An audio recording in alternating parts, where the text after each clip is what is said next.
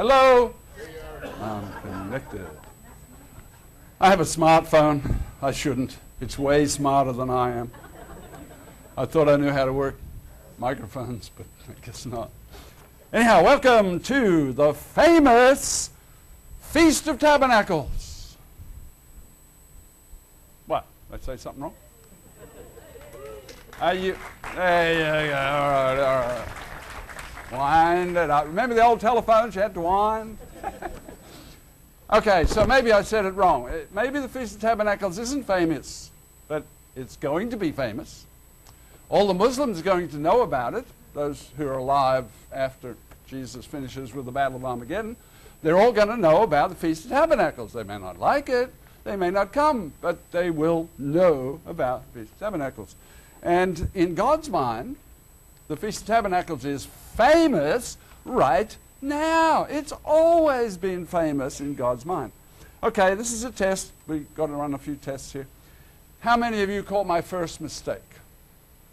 Anybody catch it? Anybody here from Missouri?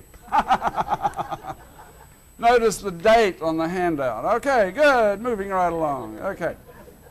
What are some other names we have for the Feast of Tabernacles? Okay, we have Feast of Booths. Now, just in case some of you out there have trouble with your eyesight, this is not a Budweiser cup. At first I saw this and I thought, oh, I can't drink out of that. It's a Budweiser, and it's not. It's a Freddy's. This is a Freddy's Hamburgers cup. So, all right, so everybody's happy with that. Another name is Festival of Tents. You probably haven't heard that one. Oh, you might have heard it throughout your 40 or 50 years in the church. Okay, another one is Festival of Temporary Dwellings. Okay, some of you thought, yeah, I think I heard that before. Okay, another one, I like this one, is Worship King Jesus Festival. There's a good one to tell your neighbors. Where are you going? You know, we're going to the Worship King Jesus Festival. It's like, wow, tell me more. I'm interested. Okay. And another one is the Transition Festival. Right? We'll explain that a little more as we go along. So how many of you here came expecting to rejoice? 2, 3, 4, 5, 6. Okay, it's catching.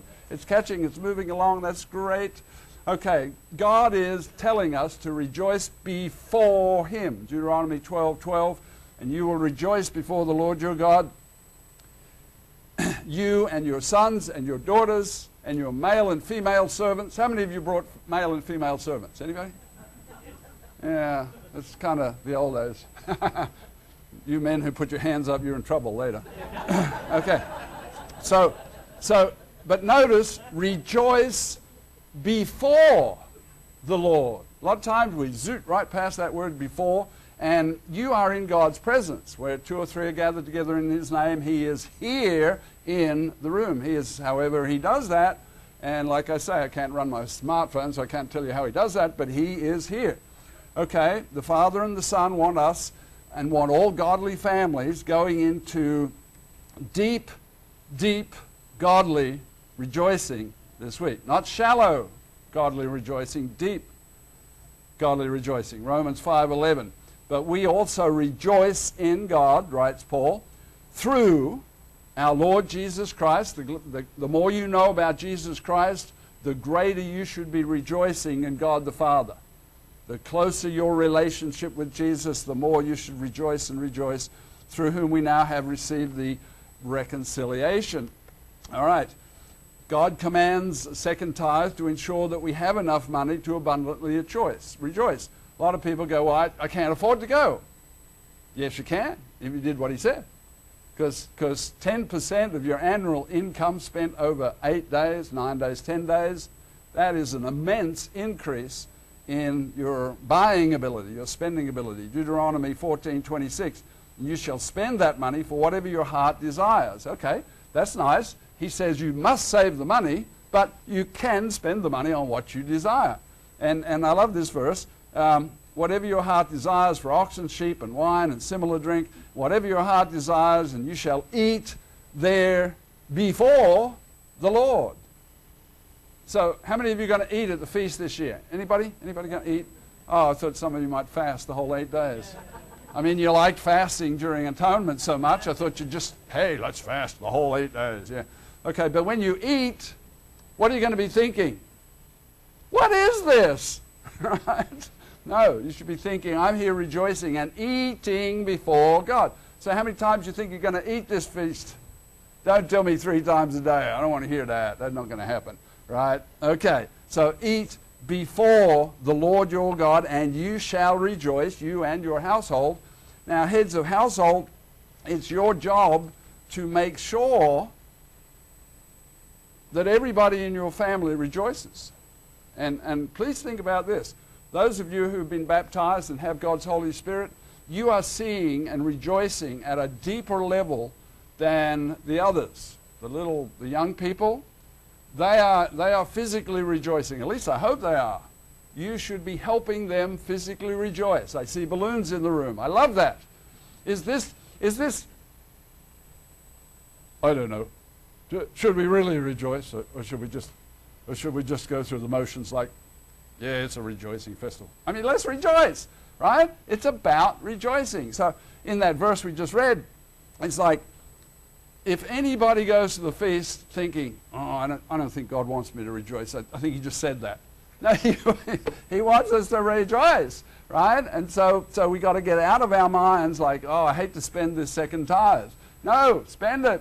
Help your young people have a good time. Buy them balloons, take them, all those good things that young people do, right? Because that's their rejoicing, right? When they come home from the feast, that was their rejoicing. And if you go, now, okay, Johnny, tell me all the spiritual rejoicing you did at the feast. That's it, done. Right? So you got to help them physically rejoice. And then as they're rejoicing and growing a little older and listening and catching a few of the messages and understanding, they're realizing where we are headed and where the Feast of Tabernacles is pointing us. God is saying, heads of household, you are responsible. Make sure when you leave this Feast of Tabernacles, you help the young people in your life and everybody in your life and all your household and all your male servants, all your female servants, you make sure they rejoiced before they leave the feast. So we expect lots of physical rejoicing, but remember that spiritual rejoicing is far more important than than physical rejoicing. And we're going to have a little more on that later. But God inspired Paul to show this great mystery, Colossians 2:16, regarding the festival, new moon, the Sabbaths. Verse 17, they are a shadow. What just blows my mind is that billions of Bible-reading people who read Colossians, they read Colossians 2:16 and they read Colossians 2:17. They cannot see this. It's right there in English. It's in Australian. It's in American. It's just there, right? It says, which are... Now, why is Paul teaching Gentiles coming into the church that festivals are a shadow of things to come? That must have been what I was thinking of when I put the date on the handout. I must have been thinking of things to come, right? I must have been. I don't know what I was doing. But anyhow, so famous Feast of Tabernacles or transition festivals is where we are, is what it's going to be in the future. The greatest value from the feast keeping is that God is focusing our thinking on I wonder what you're thinking right now. He's focusing our thinking on our personal days ahead. I was in the church 40 years until it dawned on me, instead of, oh yes, Feast of Tabernacles, Zechariah chapter 14, Jesus, come to the feast in Jerusalem, worship the King. That's what it's pointing to. The God's kingdom on earth for 1,000 years. That's what it's pointing to. It's pointing to, what did Paul say? A shadow of things to come. What are you most interested in? Your life. Your children's lives. Your grandchildren's lives. That's what you're most interested in, right? So, is he not saying a shadow of things to come in your life? He is, if you think about it. What's gonna come in your life in the next 10 weeks? in the next 10 years. How many of you think Jesus could be on this planet within 10 years? Anybody? 1, 2, 3. Okay, great. Come to the Egypt Bible study. We're going to have a good time. All right. So the greatest value, like I say, is he focuses our minds on our days ahead. And there's a lot of people. You hear them talking. They are concerned about the direction of the United States of America. Where is it headed? And it seems to be all downhill. And tabernacle's word in your Bible means tent, right? And see, who translated the Bible for us? Sunday-keeping theologians. And so they went, okay, here's the tent word in the Bible. Tent word, okay. But this is God's tent, so let's call it the tabernacle, right? Young kids can't even say the word tabernacle. Try it out. Get them to say the word tabernacle, right? See how they come out on that. But it means covering, it means dwelling place, it means home. So when you go home, you go to your tabernacle, right? And we got, somebody's hiding my notes. There we go, all right. All right, we've got in Hebrews, I got to the definition there, covering, dwelling place, home, tabernacle, tent. And so 345 times in the Old Testament, it says this word, right? A lot of it is tabernacle. Most of it, no, wait, at least half of it is tent, right? What's the definition of this word? It's a tent as clearly conspicuous from a distance. How many of you would recognize a tent from a long distance? You would recognize a tent, wouldn't you? Right? So this is not a palace, this is not a cathedral, this is not a fortress, this is a tent, okay? And do people want to live in a tent for the rest of their lives all the time? Not me. I tried that once up in Yellowstone. Woo! The wind came up and the tent went down. No more living in tents for me.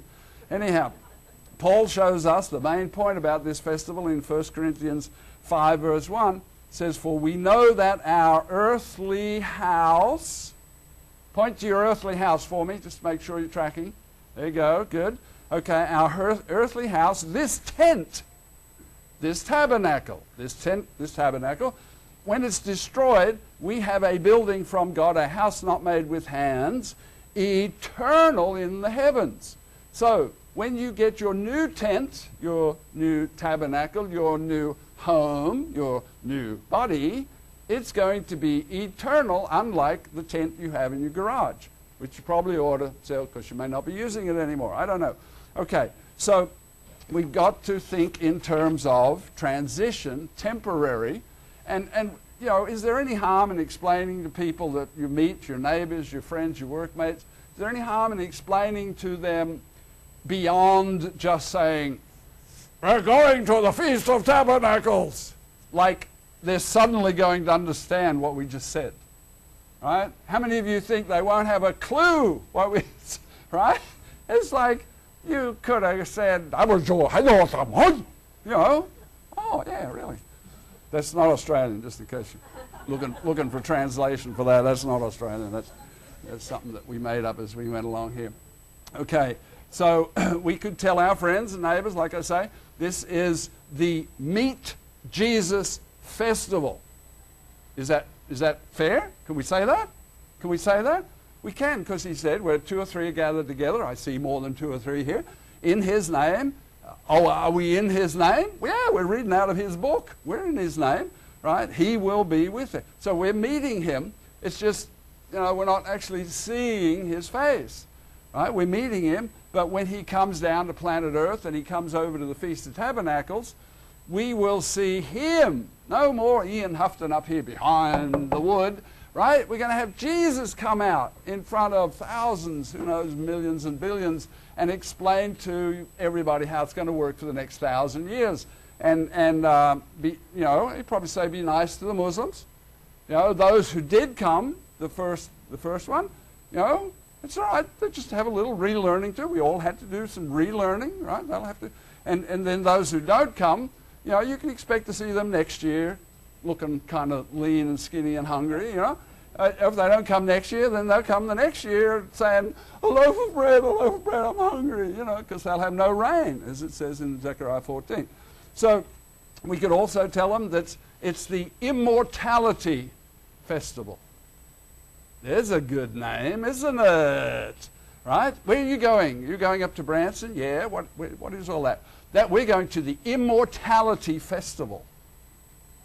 Well, shoot, maybe I ought to go too. Right? But that's what it's about. That's where we're going. Salvation is about the transition from mortal to immortal. 1 Corinthians 15. In Peter, 2 Peter 1:13. I think it right as long as I'm in this tent. What is Peter doing in a tent? He's saying, in this temporary body tent, to stir up you by reminding you, knowing that shortly I must put off my tent. Uh-oh. He's gonna, you know. He was going to die. He's talking about, I'm going to die, put off this tent. So we're all here living temporary dwellings, learning about the transition process to immortality. That's pretty exciting. That's good stuff for deep spiritual rejoicing. King David writes in Psalm 15:1, he says, Lord, who may abide in your tabernacle. So we get to go, you know, we're going to go live in God's tabernacle, his home, his dwelling place, in his you know, in close proximity to God Almighty, God the Father and Jesus Christ, who will dwell on your holy hill, you know, in eternity, really, he's saying, and who can transition from mortal to immortality. That's what it's about. Verse 2, he who walks uprightly and does what God says and works righteousness and speaks the truth in his heart. And that's what we're here. We're going to look at scriptures. We're going to talk about it. Verse 3, he who does not backbite with his tongue, nor does he do evil to his neighbor. And so we're going to cover scriptures as we go along that cover these things. God wants us to learn great spiritual joy and rejoicing every step from here to eternity. And it could happen a lot faster than you think. Now, I heard that. I was there for all those sermons where it said it could happen a lot faster than you. Could be before next Feast of Tabernacles, right? It could be different. But anyhow, I heard all those for like 20, 30, 40 years. And I converted very quickly after I read the book 1975 in Prophecy. And I went to college. And the first day of college, Herbert Armstrong said to the crowd, you probably won't graduate. And I said, I just left Australia to come to England. You mean I'm not going to graduate? What's going on here? I thought I was going to graduate. But anyhow, 1975 came and went. It was a very good year. I married a wonderful lady from Missouri. So it was a good year, but it wasn't the end, right? Okay, so festivals help us be mindful of what is happening to God's festival keepers. Now, it's not happening to other people yet. We hope when you go home from the festival, you'll mention it to other people, and it'll begin to happen to other people, and they'll come and keep festival, right? But this is where are the festival keepers going to be in 3, 5, 7, 10 years from now. And I personally think by the time 10 years is up, you know, first resurrection is history. Where we've been in Jerusalem for Feast of Tabernacles a couple of years already, maybe, who knows? And it can happen fast.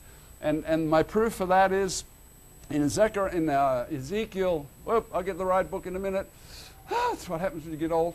Okay, in Daniel 11, it talks about the first king of the north, then the second king of the north, and then the third king of the north. Well, the first king of the north does an incredible amount of interesting stuff. The second king of the north only exists for a few days. A few days. Then comes the third king of the north, and he is very obviously in the text, he is the beast power. So, how many days between the first king of the north and the third king of the north? A few days. That's not very long. Zippity-doo-dah. So, you know, some people don't know where the first king of the north is. He's out there. All right, we'll talk about that later too. So festivals help us be mindful of what's happening to festival keepers. Zechariah 14 shows Christ's coming, shows the Battle of Armageddon, shows the start of the glorious kingdom of God on earth. Fabulous chapter, one of my favorite chapters. When the last war is over, the nations are called to worship King Jesus at tabernacles. Then this festival will be famous. You will be hard-pressed to find anybody, even in the hills of Arkansas, even in Branson, Missouri. You'll be hard-pressed to find anybody who has not heard of the Feast of Tabernacles, Feast of Tents, You know, if it was being retranslated now, would it still be Tabernacles? See, you all got it locked in your brain. This can only be called the Feast of Tabernacles. God is unhappy if you don't call this the Feast of Tabernacles. Well, the word says tent, so can he be unhappy if you call it the Feast of Tents, you know? And if you're explaining what it's all about, isn't that going to make him happy too, so that other people can understand what's going on? Verse 16, it come to pass that everyone who was left of all the nations, that was the end of the Battle of Armageddon, there's a few people left after all that, came to Jerusalem to go up from year to year. Okay, we go up to the Feast of Tabernacles year to year, right? What are we going to do? What are we going to do when we go up year to year? We're going to worship the King. Who is the King? Jesus. King Jesus. That's what it's all about. We're here worshiping King Jesus, right? So we could call it the King Jesus Festival. All right, verse 18, the family of Egypt. Egypt always gets a mention, doesn't it? That's all right. We know where Egypt is. We're never in any confusion as to where Egypt is on the map. If they will not come up, travel to the festival, and enter into what? Enter into the festivities, enter into the program, get involved, right? Then no rain, and they'll get hungry, and they'll think about coming the next year. Verse 19, those who do not come to the Feast of Tabernacles. So God is going to cause punishment on people who do not bother to come, right? Now, I don't like punishment, and I love the Feast of Tabernacles. So if you said, we're not going to let you go to the Feast of Tabernacles next year, I'd slip out the back door while they weren't looking. And I would get there somehow. God wants people, all peoples, spiritually rejoicing in King Jesus. Now, lots of people rejoice in Jesus. They just miss out on the king part, and they miss out on the where's the king going to reign from? Jerusalem, not heaven and above, but Jerusalem, right? And his, you know, we rejoicing in his part in our salvation. He is the key factor. Acts 13:22, he raised David, King David, and he said, I found David, a son of Jesse, a man after my own heart who will do all my will. If you want to be a man or woman after God's heart, this is what you need to look at, and you need to study King David and all that King David wrote. Fabulous Psalms. David rejoiced deep in his being. Psalm 16:8. I have set the Lord always before me. Now, if this doesn't happen to you during this year, it certainly should be happening at the Feast of Tabernacles. We should be mentally, spiritually setting the Lord before us in our mind's eye. We're not just here vacationing, not just having a good party time. We're here setting the Lord before us all the time. We're eating before the Lord. Verse 9, therefore my heart is glad and my glory rejoices. Does that sound familiar? What's your glory? Whatever it is, it's supposed to be rejoicing. So by the end of the feast, you're supposed to know what my glory rejoices means. That's a good study for you, right? And my flesh will rest in hope, because he knew he wasn't going to be alive continually all the time. Okay, Psalm 16:11. You will show me the path of life. That's what's happening here. Feast of Tabernacles, the greatest 8-day block of showing us the path of life, right here, right now, in 7.5 more days. We've already used up half a day pretty much, right? So the path of life, in your presence is fullness of joy. We should be rejoicing here in the presence of God, because this is his doing. This wasn't a man-made deal. Christmas, man-made deal. Easter, man-made deal. Halloween. Don't you love Halloween? Oh, they started earlier every year. Pretty soon, 4th of July, start Halloween. You know, oh, what's the matter with those people? Anyhow, Nehemiah shows great rejoicing, Nehemiah 8:8. So they read distinctly from the book in the law of God. The more you understand what God is saying, what God is doing, the more excited we should be about where he's taking us. They gave the sense, right? And this is why this crazy Australian is up here telling you that tabernacles is not all that helpful. You know what it means. I'm not sure you kids know what it means, other than we go someplace and we do fun stuff, right? There's a lot more to that, right? It's the temporary, and it's the transition into all eternity, into immortality. They gave the sense, they helped them to understand That's the critical point. If you don't understand what Jesus is planning and doing and saying, okay, if I could transport you, if I knew how to use a smartphone and stuff like that, if I could transport you all up to the throne in heaven and have you walk past the back of the throne in heaven and look over the shoulder of Jesus Christ, what do you think he'd be doing? Is he playing Nintendo? No, he's looking down here at the faces and the people and the thoughts that are going through their minds. He's looking down on all the festival keepers all around the world, and he's going, it's not a lot of people, but it's better than nothing, right? And these are my frontline troops in the world tomorrow. When the millennium begins, this is my frontline troops. I'm excited, I'm thrilled, and he's rejoicing spiritually that anybody's still paying attention to Feast of Tabernacles, right? Tents. Okay, so they gave the sense, let's see, they read distinctly from the book of the law, they gave the sense, they gave the understanding. Every human being on this planet needs to hear the sense and the understanding of God's truth. Heard on the radio just a little bit ago, a couple of days ago, that a guy somebody's reading the John 3:16. It flabbergasts me every time I hear somebody read that on the radio. It's like, should not perish. No, they don't say it like that. That's how I say it. Okay, they go, should not perish, but have everlasting life. And I go, whoa, back up the track. It says not perish. That's step A, that's choice number one. But, on the other hand, have everlasting life. 2+ billion Jesus following people are being taught, don't worry about that. When you are born, you are given immortality. You can never die again, not according to Scripture. And you will go on living for all eternity, either in heaven or in hell. I guess there'll be none of us in Jerusalem, huh? I mean, they don't bother to follow the text. They don't make the sense out of God's Word. So, Nehemiah 8:17, the whole assembly of those who returned from captivity. Now, if you'd all been in a prison camp last year, and we got you out of prison camp, and we brought you here to rejoice deeply spiritually before God Almighty, would you be a happy bunch of campers, like beyond yourself, like jumping with joy? Right? You would be, wouldn't you?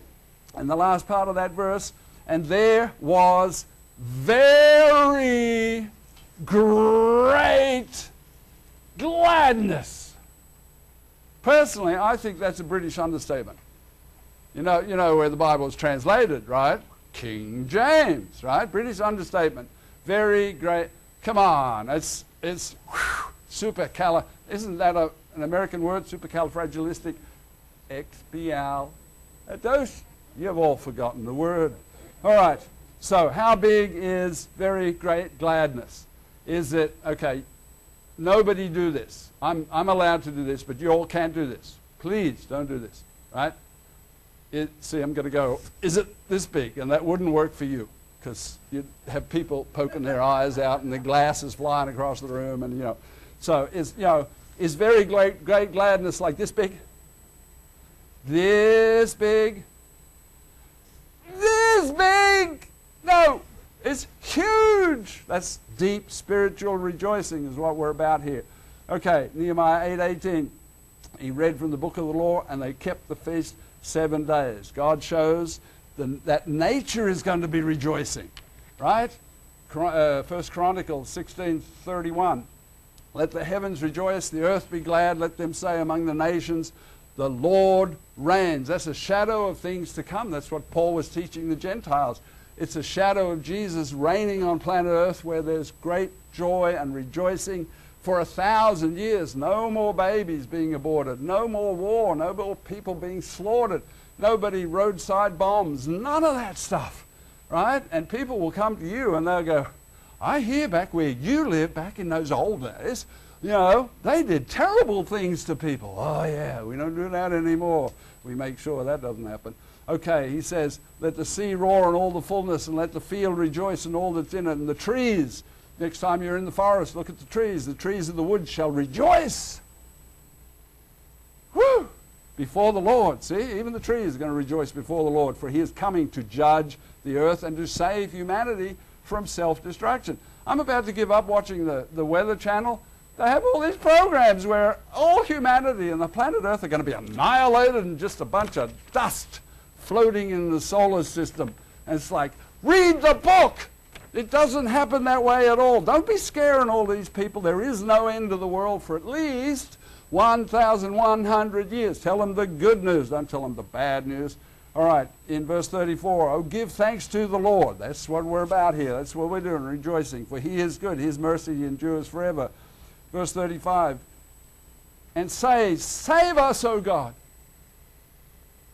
That's what we should be saying in our hearts and our minds. That's the transition. Here we are, physical flesh, and we can go astray. Anybody here know anybody who used to keep tabernacles and now has gone astray and don't keep tabernacles anymore? Anybody? I'm the only one? 2, 3, 4. Okay, see, there are people who were festival keepers and they found something they think better to do, and guess where they will not be during the first resurrection?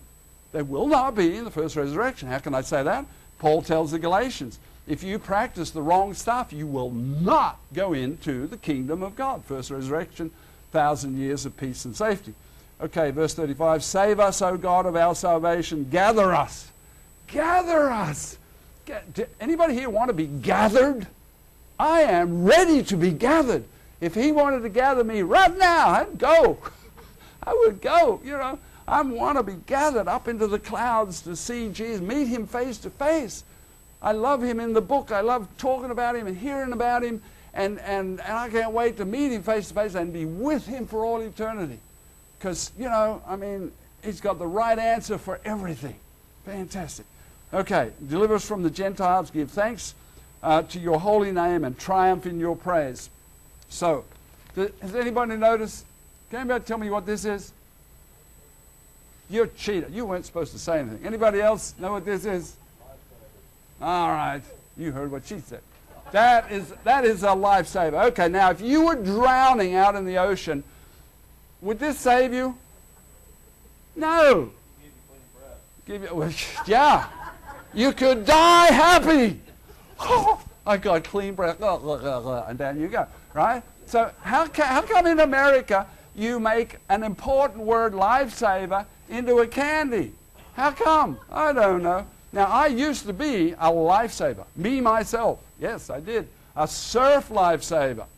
And I would stand out on the beach there looking out to sea, watching for sharks. Oh, yeah, we chased sharks. Yes, we did. And watching for those going glug, glug, glug, glug. You know, we'd swim out there and we'd save their lives, right? So, the point is, live, don't die. That's the point of Lifesavers, is you're there to save lives, not let them die.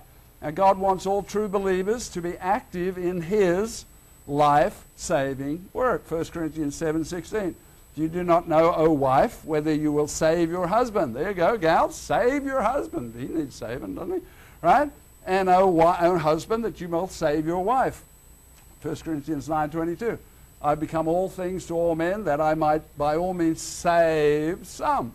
Right? Verse in James 5:20. Save a soul from death. 1 Timothy 1:15. This is a faithful saying. Christ came into the world to save sinners. This is the program. 1 Timothy 4:16. Take heed to yourselves and to the doctrine, continue in them, for in doing so, in continuing in sound doctrine, you, Timothy, but it applies to all of us, you will save yourself. Anybody like to save yourself into the first resurrection? I won't be there twice, right? You know, because that's what it's all about. And he says, and save those who pay attention, Timothy, to what you teach.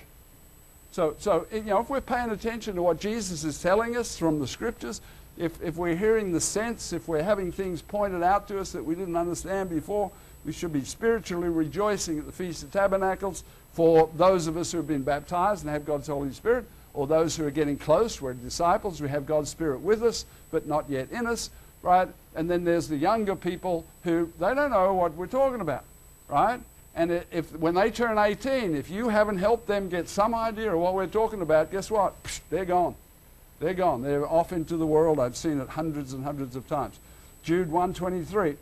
But others save with fear, pulling them, save other people, pulling them out of the fire, hating even the garment that's spotted. Now, for the next 1,100 years, true believers will be busy saving lives. That's what Jesus has been doing all this time, saving lives. That's what he wants us to be doing. So when we leave this festival, Jesus wants us to be fully equipped and prepared to work in his life-saving harvest. Not this life-saving, in the saving people's lives. Save them from what? Save them from, you could save them from dying in World War III. You could save them from being dead for 1,000 years until the second resurrection. You could save them into the first resurrection. So, and you, oh, that's not me. In fact, the first church I started with, I've been in a few churches now, sadly. Anyhow, they pretty much said, don't worry your head about it. God, when he wants somebody, he'll just go out there and get them. Right? And that's not true. Biblically, that is not true. He won't just go out there and get them. He wants you to go out there and get them.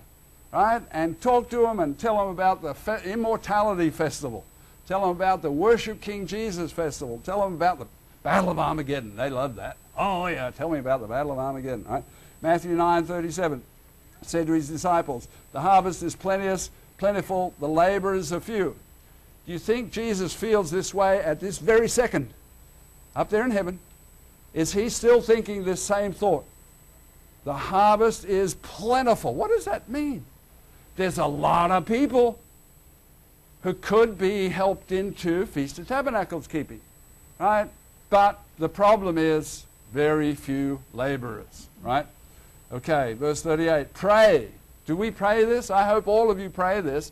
Pray to the Lord of the harvest to send out laborers into his harvest, his life-saving harvest. We should be praying this, and then we should act on this. Okay, I forgot to say, but I've asked somebody to come here that's very special. When you see him, let me know that you've seen him, and we're going to ask him some questions. So, he's a fire chief, and when you see him, be sure and yell out, because I want to know if he's gotten here yet. Oh, what? He's here? Oh, Chief, could you come and help us, please? Sure. Oh, boy, I'm so glad you came. They said I was supposed to meet a speaker here. Are you he? I be speaker. Yes, you came to the right place. It is so good to have you here. Thank you. Looks like you're prepared and ready to go. So how do firefighters learn to save lives? Well, we start out, we do the same thing everybody else does. We go to class. We have a fire academy. We learn about fire. We learn about how to save lives. Hi there.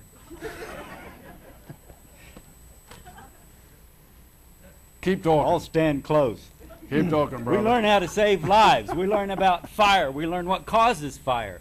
We learn about buildings, how to get into buildings, how to put the fire out if it's in a building, because there might be somebody in there and we have to save their lives. We're big on saving lives. We like that.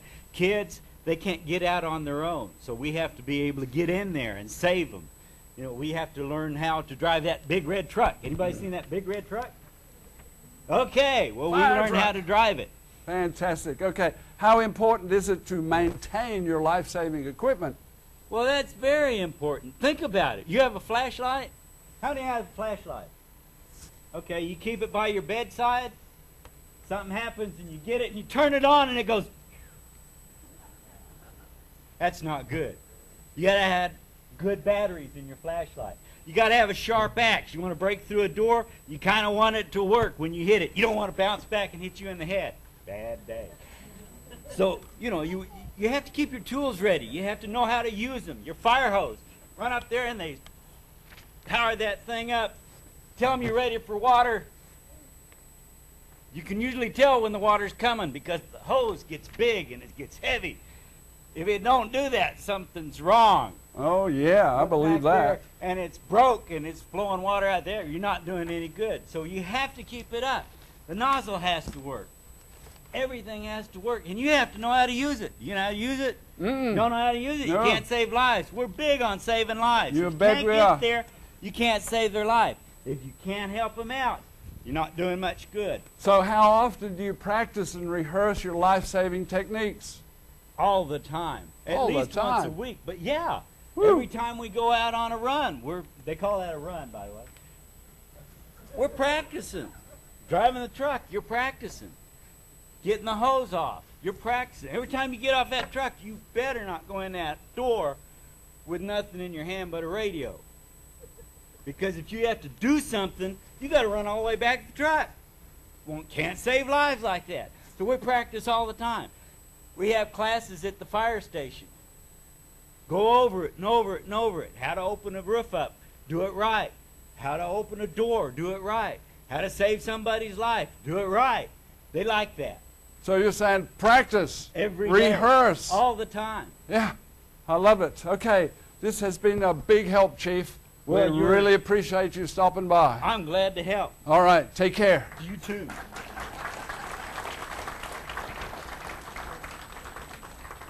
So the point is, this is a rehearsal festival. I think I skipped over it, but it's in your notes somewhere. God, and see, what you all have to remember when you're doing your Bible study is the people that translated from Greek and Hebrew into English weren't keeping Feast of Tabernacles. They weren't keeping Sabbath. And so when they skip over stuff or they simplify stuff, like in Leviticus 23, it says, and it took me forever, it seems like. If they said it when I was sitting in sermons and listening to sermons, I missed it. But the first couple of times in Leviticus 23, God Almighty says to Moses, I want you to have the children of Israel learn about my appointments. Now, in your Bibles, it's going to say feasts. The first couple of verses, it's not the word for festival. It's the word for appointment. God made an appointment. Now, if you run into trouble with the law and they haul you into court and the judge says, you've got an appointment to be back here in a month on Tuesday at 9 o'clock. Are you going to be there? You're going to be there. Why? Because you respect the judge. Why do you respect the judge? Because he can punish you. He can get inside your wallet and do devastating things to the inside of your wallet. So you're going to be there. Now, if you lived under a king, and the king or a queen, if you lived under a queen, if you lived and they made an appointment with you to come see them on such and such a day at such and such a time and you didn't go, what might happen to you? Off with their head, right? At least the way they tell it in the cartoons, right? So now, okay, we've just talked about judges and we've talked about kings and queens. What about the creator of the universe who made an appointment for people to come and listen and rehearse and understand what's being taught and so on? So good lifesavers continue learning and practicing and rehearsing all the time, like we heard from the chief. Matthew 11:29, take my yoke upon you and learn from me, right? This should be our mission. These 8 days that we're here are the best 8 days in the next year of your life. These are the best 8 days for renewing your minds, for getting your mind attached and connected and spiritually rejoicing in the mind of Jesus Christ.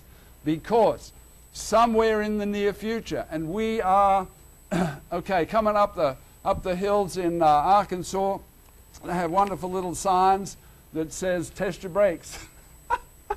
What? You know, and it says, semi-trailers, pull over here and test your brakes. And then it says, there's an emergency ramp halfway down the mountain. If you happen to lose your brakes somewhere on the mountain, that's for you, right? So you know, test these things. So, I mean, it's a warning, and we are having warnings. If you watch the news this morning, yesterday, if you watch the news tomorrow morning, we are having warnings. Now, what you're seeing in the news connects intimately with what's in Scripture. Daniel 11. I'd suggest everybody memorize That's a joke, isn't it? Oh, that we had the minds to be able to memorize chapter 11 of Daniel. It's not going to happen, but at least you could study it because, man, it brings it alive. You think Zechariah 14 brings alive the return of Christ, his feet stand on the Mount of Olives, the Battle of Armageddon, the calling of the Egyptians and the Muslims to come visit the Jewish king and the Jewish capital on the Jewish holy days. Woo! It's going to be great, right? So he's focusing us on where we're going in our days ahead. And we get choices. We can be there with him in those days ahead, or we can turn aside like sadly lots of people. One time, you might not believe this, some of you, one time the great human head of an organization stood up and said, y'all don't have to keep the Sabbath anymore. How many of you would believe that if I said that? Nobody. Good. Terrific. Then he said, you don't have to keep Feast of Tabernacles anymore. What? What? What about all these scriptures? Don't worry. Be happy. No. Rejoice deeply, spiritually. Don't be doing that fish thing. Who wants to be happy like a fish? Right? You want to be spiritually happy like Jesus is teaching us. Okay, all year long we need to be rehearsing and practicing what we've learned during this festival, these 7.5 days. Oh, 7.25 days. Whew, time goes fast, doesn't it? Okay, Philippians 4:8. Finally, brethren, whatever things. You're going to hear some true stuff here, and you can prove it's true by studying your Bible. It's true. It's in the book. And Jesus, God the Father, had it written, a lot of it 2,000 years ago, a lot of it way earlier than that. Right? Whatever's noble, whatever's just, whatever's pure, whatever's lovely, whatever's good report, whatever has virtue is praiseworthy. Meditate on these things. Meditate deeply, spiritually. Drink it in, because this is the best 8 days to do it. When you get back into the world, you're going to be busy. Facebook, all of you on, how many of you on Facebook? How many, yeah. I'm told I have a Facebook thing.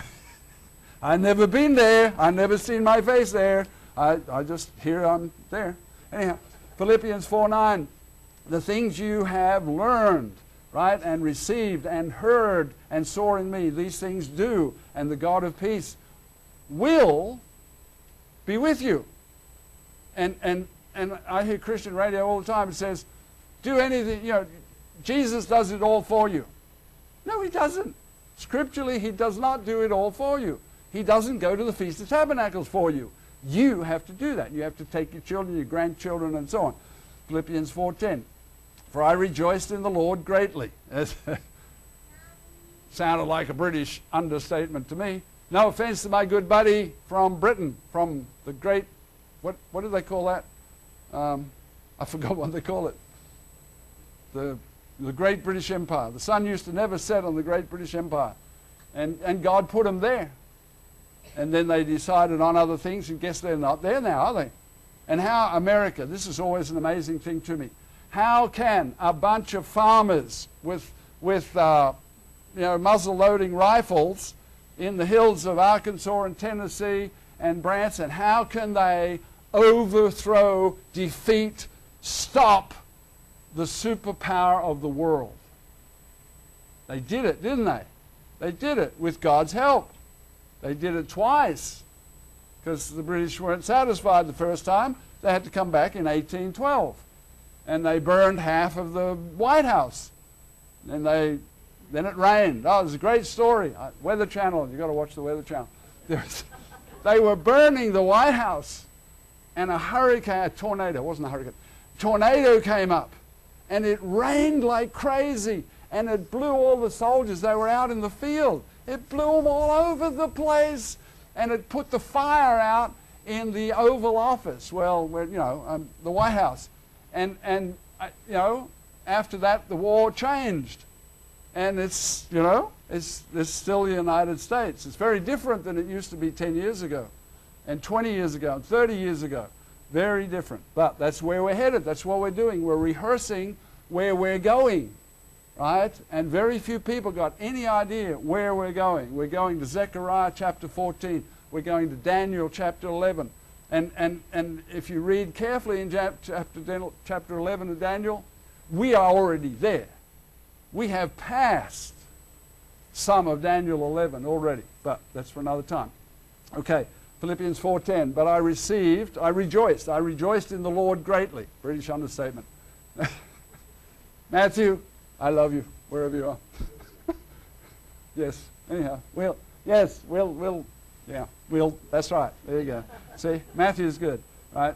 But anyhow, I love the United States, and because you notice Australia never tried to attack the United States. Did you notice that? They're very smart people down there, very smart. Our rowboats just wouldn't make the trip. But anyhow, I rejoiced in the Lord greatly, he says. That's what he wants of us. Paul rejoiced greatly in his harvest work for God. He was into it. He was deep into it. He was rejoicing in it. God thinks of us as his life-saving soldiers.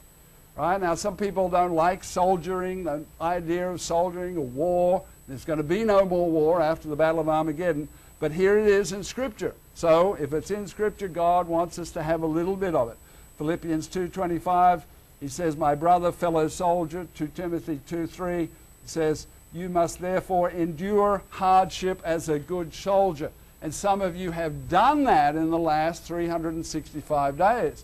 You have endured hardship as a good soldier.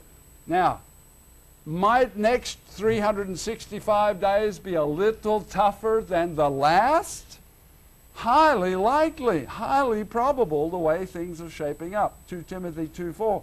No one engaged in warfare entangles himself with the affairs of this life that he may please. I want to please Jesus. Now, that's self-serving, isn't it? Ha! Right? Jesus created the universe. Jesus has got pleasures forevermore to give. Jesus has immortal bodies to give us. Right? And somebody said, I hope they're not here, but anyhow, somebody said, how do you know an immortal body can fly? What? I always dreamed of flying. He said, it's not in Scripture. I thought, oh boy. So how are we going to get around? The angels will carry us. How many of you want a better than angel body? All right? Now, I'd be happy with an angel body, but guess what? Angels got wings, right? I am ready to fly through the solar system as soon as God lets me off, you know. Surely we'll have some R&R, right? Surely. All right. So, fellow soldier, all right, that we may please him who enlisted us as a soldier. How many of you feel like Jesus has enlisted you to be a soldier? 1, 2, 3. Okay, I'm going to ask this at the end of the feast. I hope to see a lot more hands going up, okay? All right. So, we need to be mindful of pleasing King Jesus. That is the point of these fabulous 8 days, to learn all we can about Jesus and his teaching. So, all Bible teachers should be equipping the saints. We see that in Ephesians 4:12, 4:13. It says, for the work of ministry, service. Greek word, service, ministry, right? Never mind. Ministry is an old English word. It's like, anybody here want to retranslate the Bible into American for us? That would be so wonderful. Verse 13, till we all come in the unity of the faith. Now, how much unity of the faith are we having across the planet in the churches of God?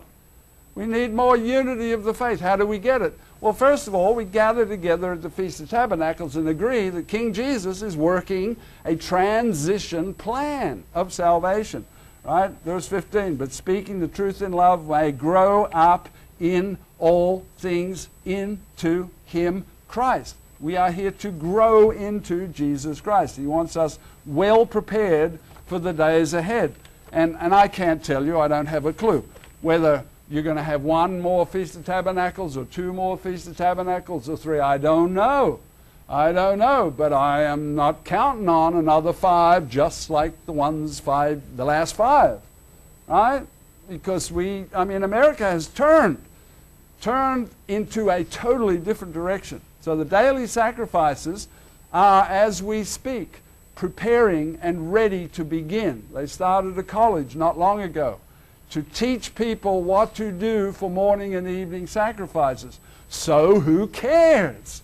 Well, if you're reading through Daniel 11, it says the abomination of desolation is set up immediately after the sacrifices are done away with. They're stopped.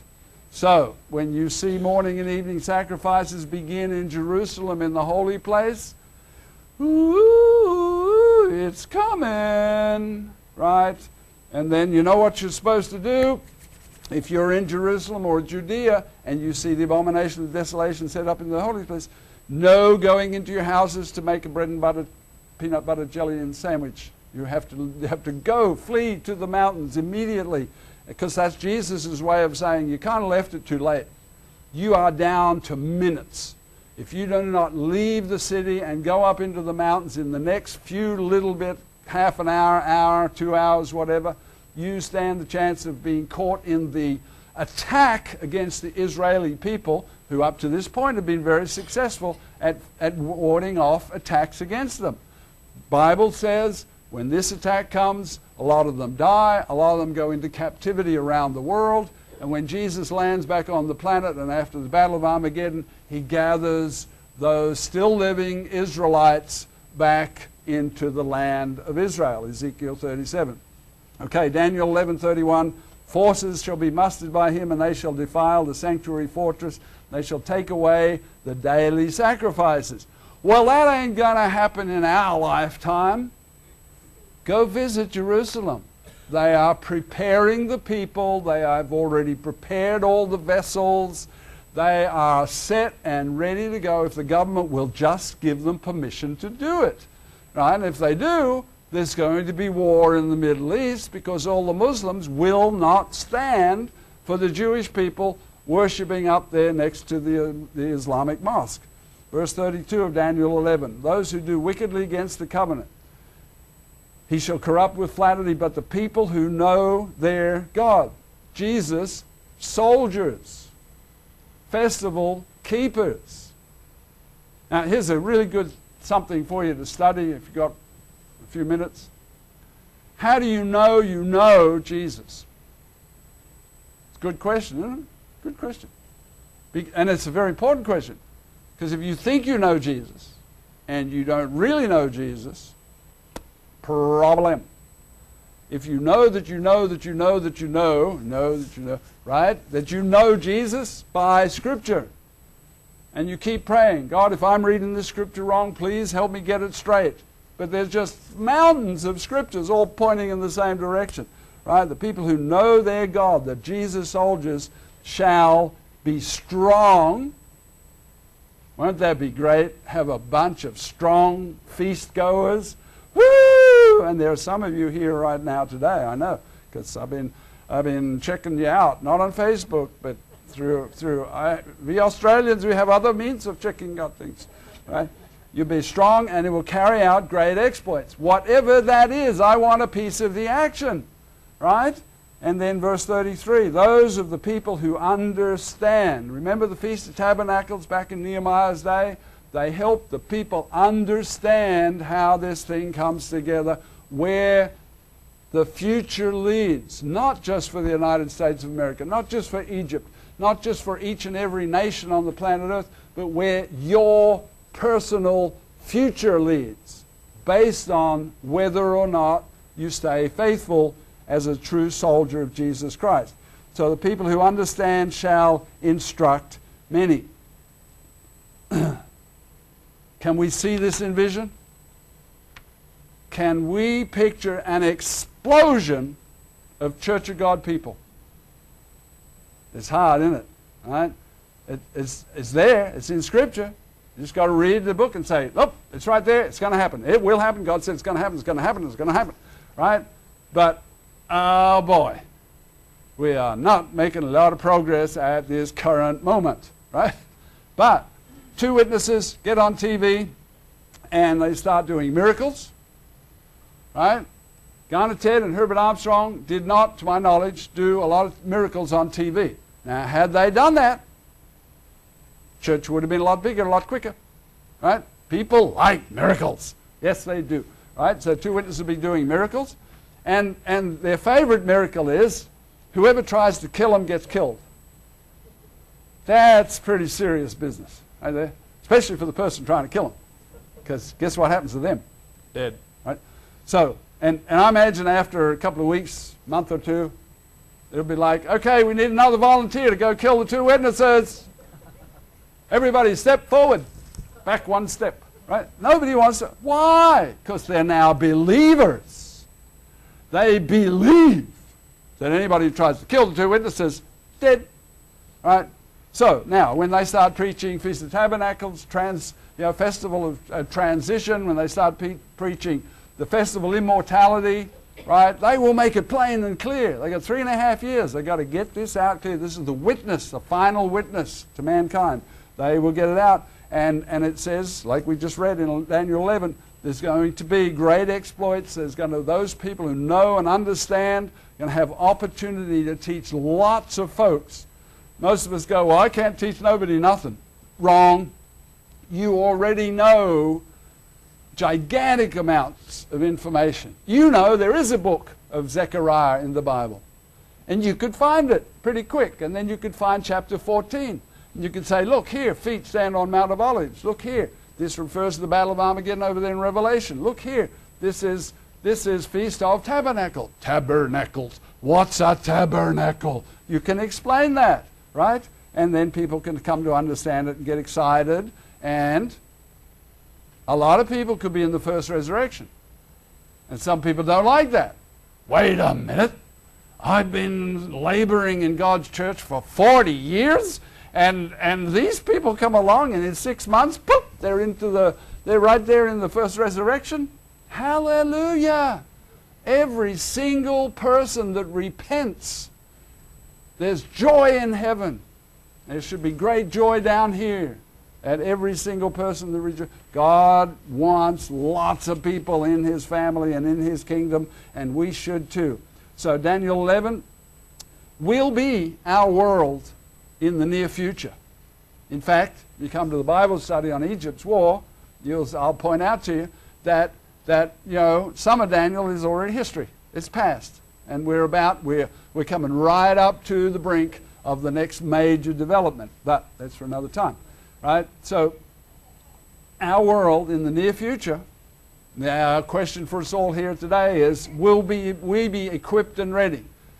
Fire chief here, I hope he got across to you clearly that he is equipped and ready. What he didn't tell you, I find this tremendously interesting, and I am going to check this out on Facebook or on smartphone or on something, somehow, maybe on the Weather Channel, who knows, right?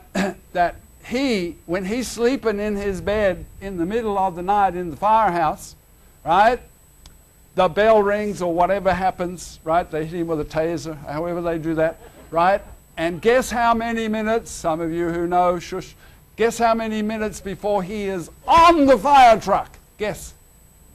1 minute. What, he slept on the fire truck?